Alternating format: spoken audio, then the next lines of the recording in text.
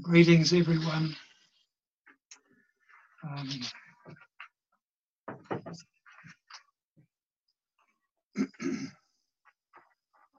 Blue Cliff Record, Case 87, Yunmen's Medicine and Sickness. Yunmen said to his assembly, "Medicine and sickness mutually correspond to each other. The whole universe is medicine. What is the self?"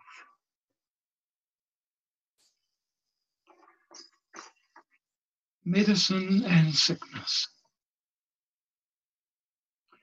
In these last few strange and eerie weeks, we've all been watching the numbers obsessively as this very alarming pandemic takes hold over the whole world.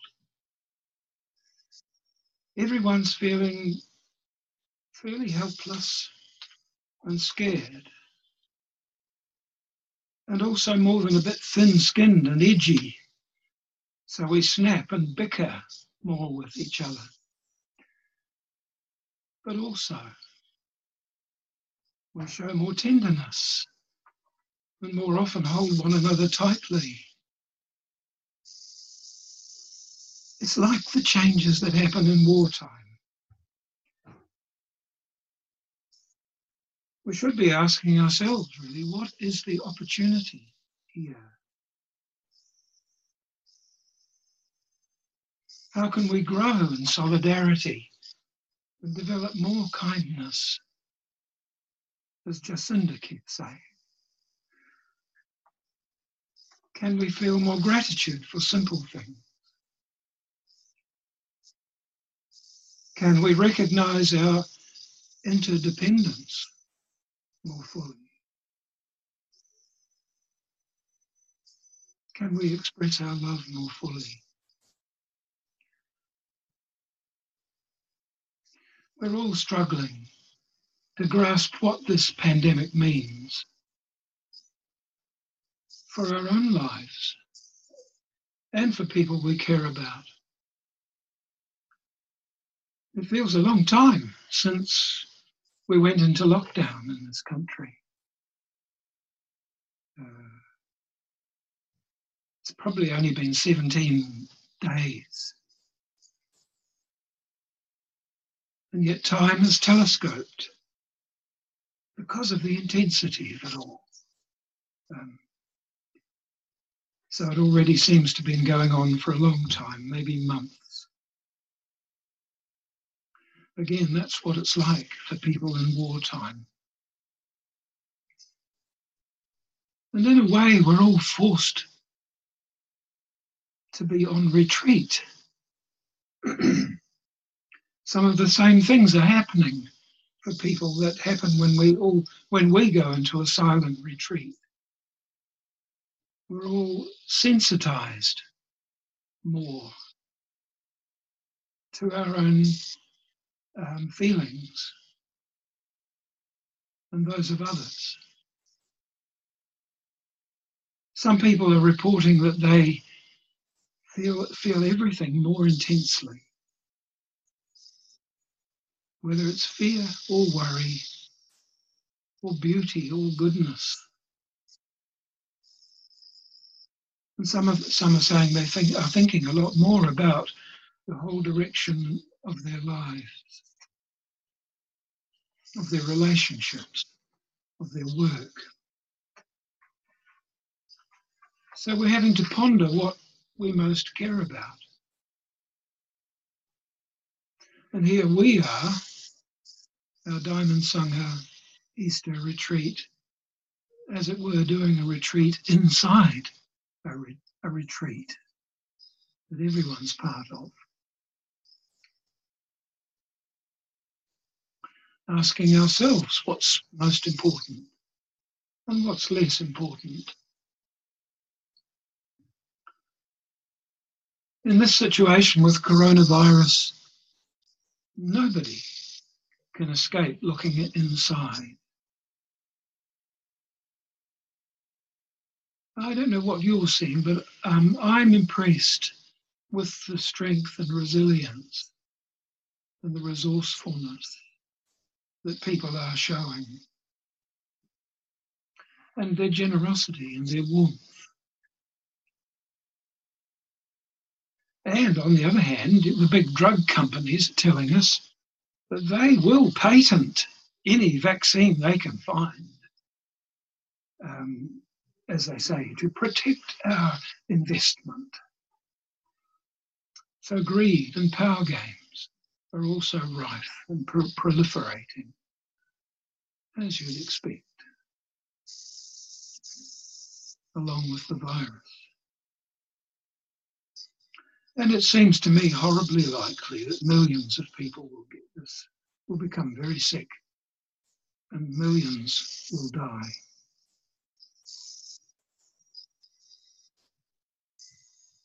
As an older person myself and facing this tragedy over the whole world, I'm grateful for one thing, and that's the fact that this is not like the terrible flu epidemic of 1918, 100 years ago, after the First World War, when tens of millions of people died, but most of them were young or middle-aged. And the oldies like us got off because we had the antibodies already. It's different this time. I've heard it cynically described, this coronavirus, as the boomer remover. Well, that's harsh. It's also okay that this sickness takes the older ones. I take comfort from the fact that the young will live. Yeah. Younger people I love will continue. That's wonderful. And younger people I don't love, but should, will continue. And that's wonderful too.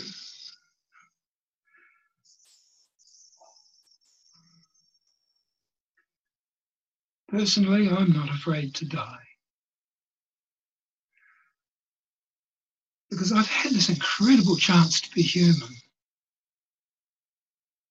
And as the years have mounted up, my main feeling is just increasing gladness and huge gratitude to have been part of this beautiful world and part of life.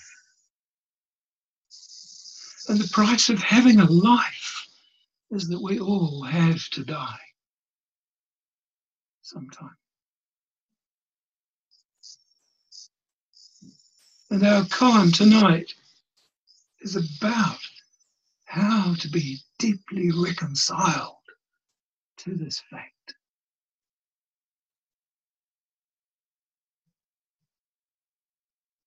You see, Buddhism already has a vaccine. Not for COVID-19, but for our one great universal sickness, the one that Yunmen's pointing to. And the Buddhist vaccine is not irrelevant to the situation we're in now. Buddhism from the beginning was much more an art of healing than anything else. Much more about healing than about religion or philosophy. The starting point of Buddhism was always the First Noble Truth, the fact of suffering. The Buddha's offering to the world was a path, not a philosophy, or even a religion. A path entirely made up of practices and action that are designed to relieve suffering.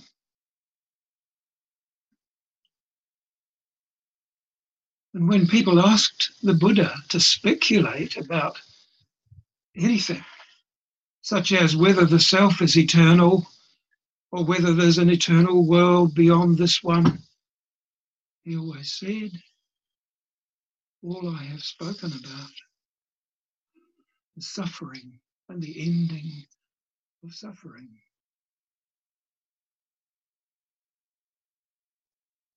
So Yunmen, in this koan about the medicine and sickness, is following directly in the Buddha's footsteps. So let's meet Yunmen for a minute.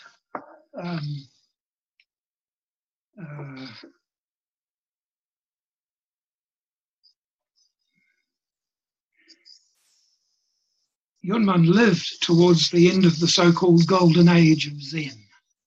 His dates are 864 to 949, which is about 1100 years ago.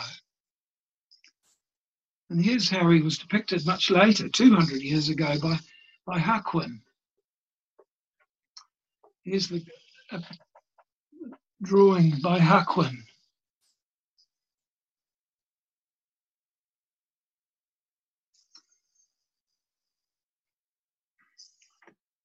Hakuin draws him with this huge high cranium.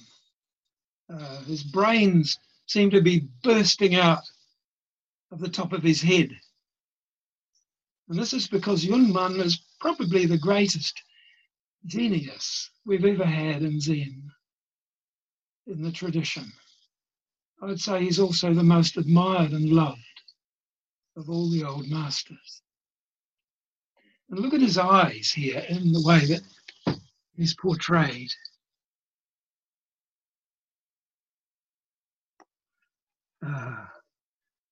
Hakuin's given him bright eyes full of a kind of a wicked wit.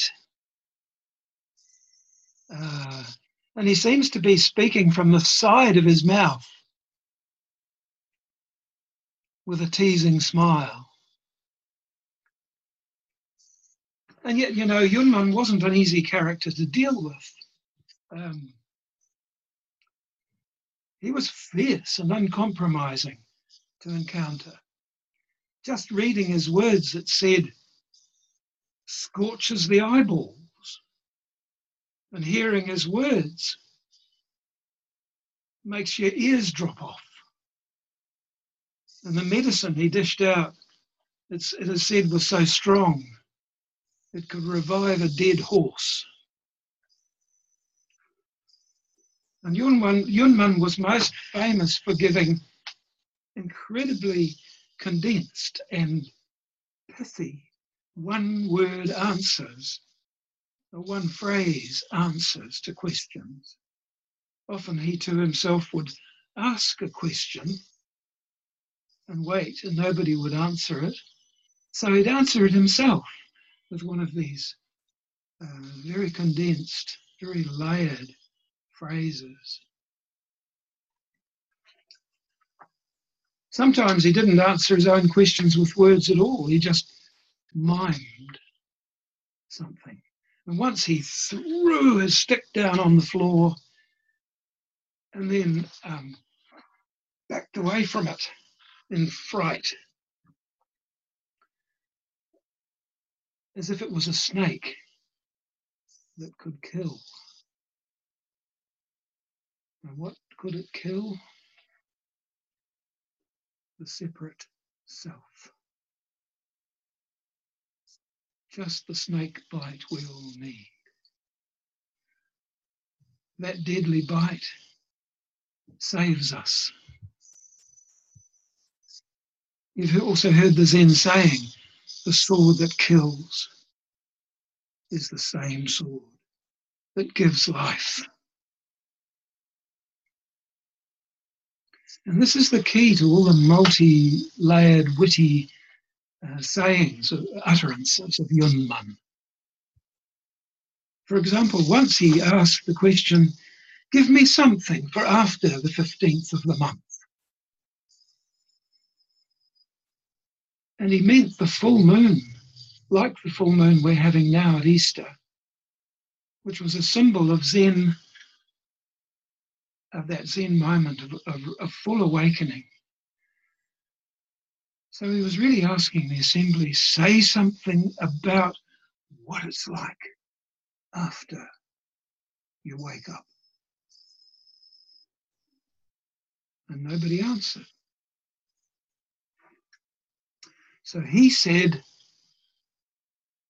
every day is a good day. Maybe that's his most famous utterance, and rightly so. But from the point of view of the separate ego, every day is not a good day. Or not every day is a good day. It can't possibly be true that every day is a good day from the standpoint of the isolated self. So there must be some other way to appreciate our life. Some other standpoint. What's that?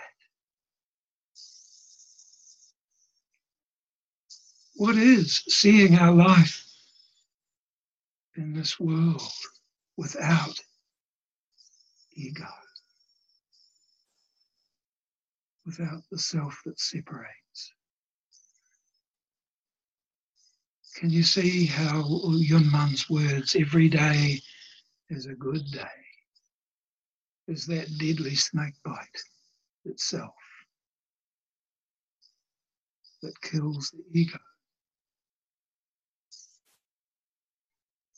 and drops us suddenly into a larger perspective. The sword that kills is the sword that gives life. Well, our koan today is the same. Yunmen said to his assembly, medicine and sickness mutually correspond to each other. That's not so hard to understand. Medicine and sickness match each other. The medicine to the sickness to the medicine. Like finding the right herb for an upset stomach, or the right pill for a headache, or the vaccine that stops the coronavirus. The right medicine for the sickness. But then Yunmen pulls out a big surprise.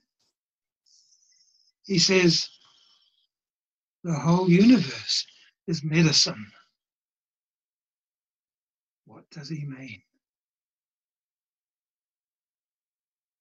Here's a mythical story that might help. Manjushri, the bodhisattva of wisdom, once asked an earnest Zen student called Zenzai to bring him something that is not a medicine. So Zenzai went out looking around everywhere, but he couldn't find anything that was not a medicine for some kind of sickness. Manjushri then asked him to bring something that definitely is a medicine. Zenzai reached down and plucked a blade of grass. Manjushri held up the blade of grass to the assembly and said, this single blade of grass can give a person back their life and also bring them death.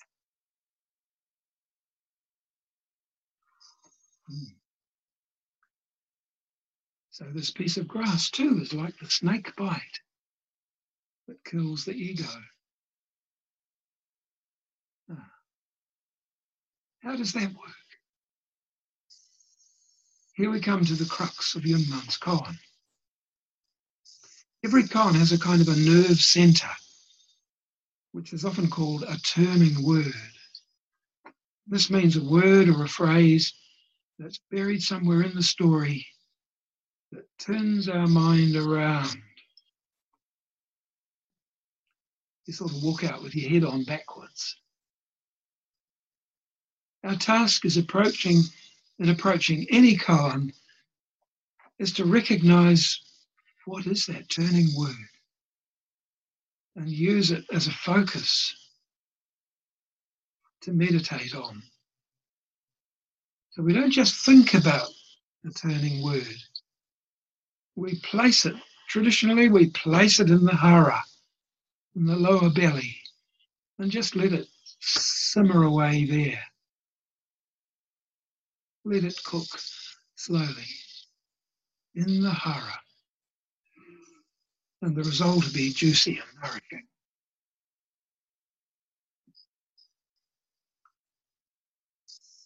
So what is the turning word in Yunmen's koan? The next thing he does is spring another surprise on us. He asks, what is the self? And we're completely cornered. He's created what the logicians call a syllogism. So there's no escape from his meaning. He's bearing down on us with these intense, glaring eyes. What is the self? Hang on. If medicine and sickness perfectly match and correspond, then the whole world is medicine. What is the self? Well, we are forced to say sickness. The self is sick.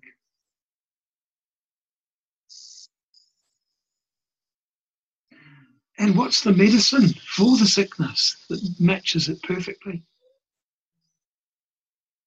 The whole world is medicine that heals and cures the sickness of the self. Well, how does that work?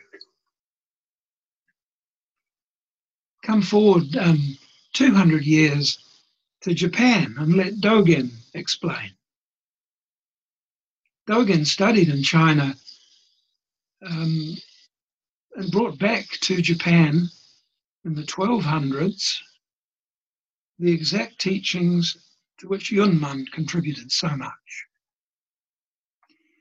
Dogen says in the Genjo Koan, study the Buddha way is to study the self. To study the self is to forget the self and be awakened by the myriad beings of the world. And these famous lines of Dogen's are really the clearest, most fundamental laying out of the whole of Zen practice. And Dogen also put it another way in the same chapter of the Genjo Koan.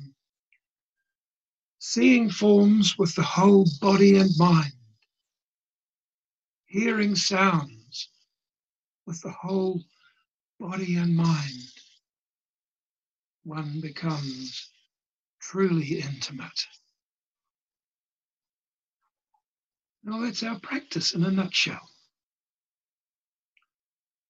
That's how we experience the whole world as medicine. We quieten the mind in Zazen in order to become intimate with everything that heals and restores us. The poet Li Po wrote, I sat down with a mountain to meditate. After a while, there was only the mountain. That's all the separate self gone. No longer a barrier to intimacy.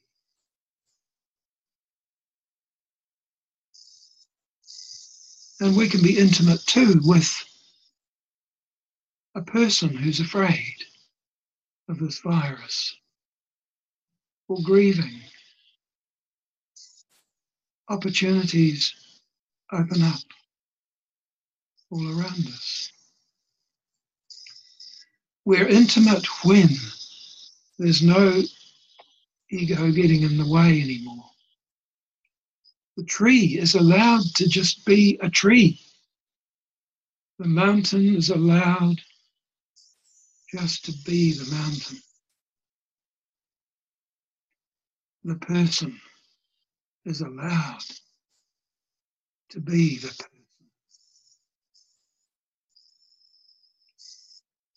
Hakuin said, there is no example more elevated than this koan of Yunmen's, of medicine and sickness. Here is how Hakuin himself put Yunmen's teaching, referring to this koan. He said, the whole universe is our guts. The whole universe is your guts.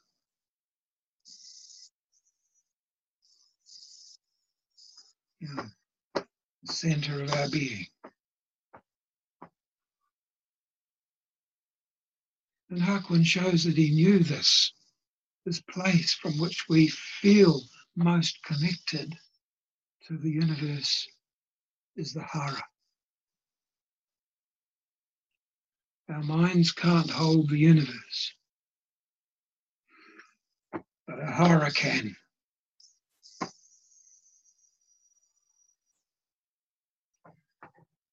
So how would you present in Doksan the medicine that you've discovered cures the great sickness that we all suffer from?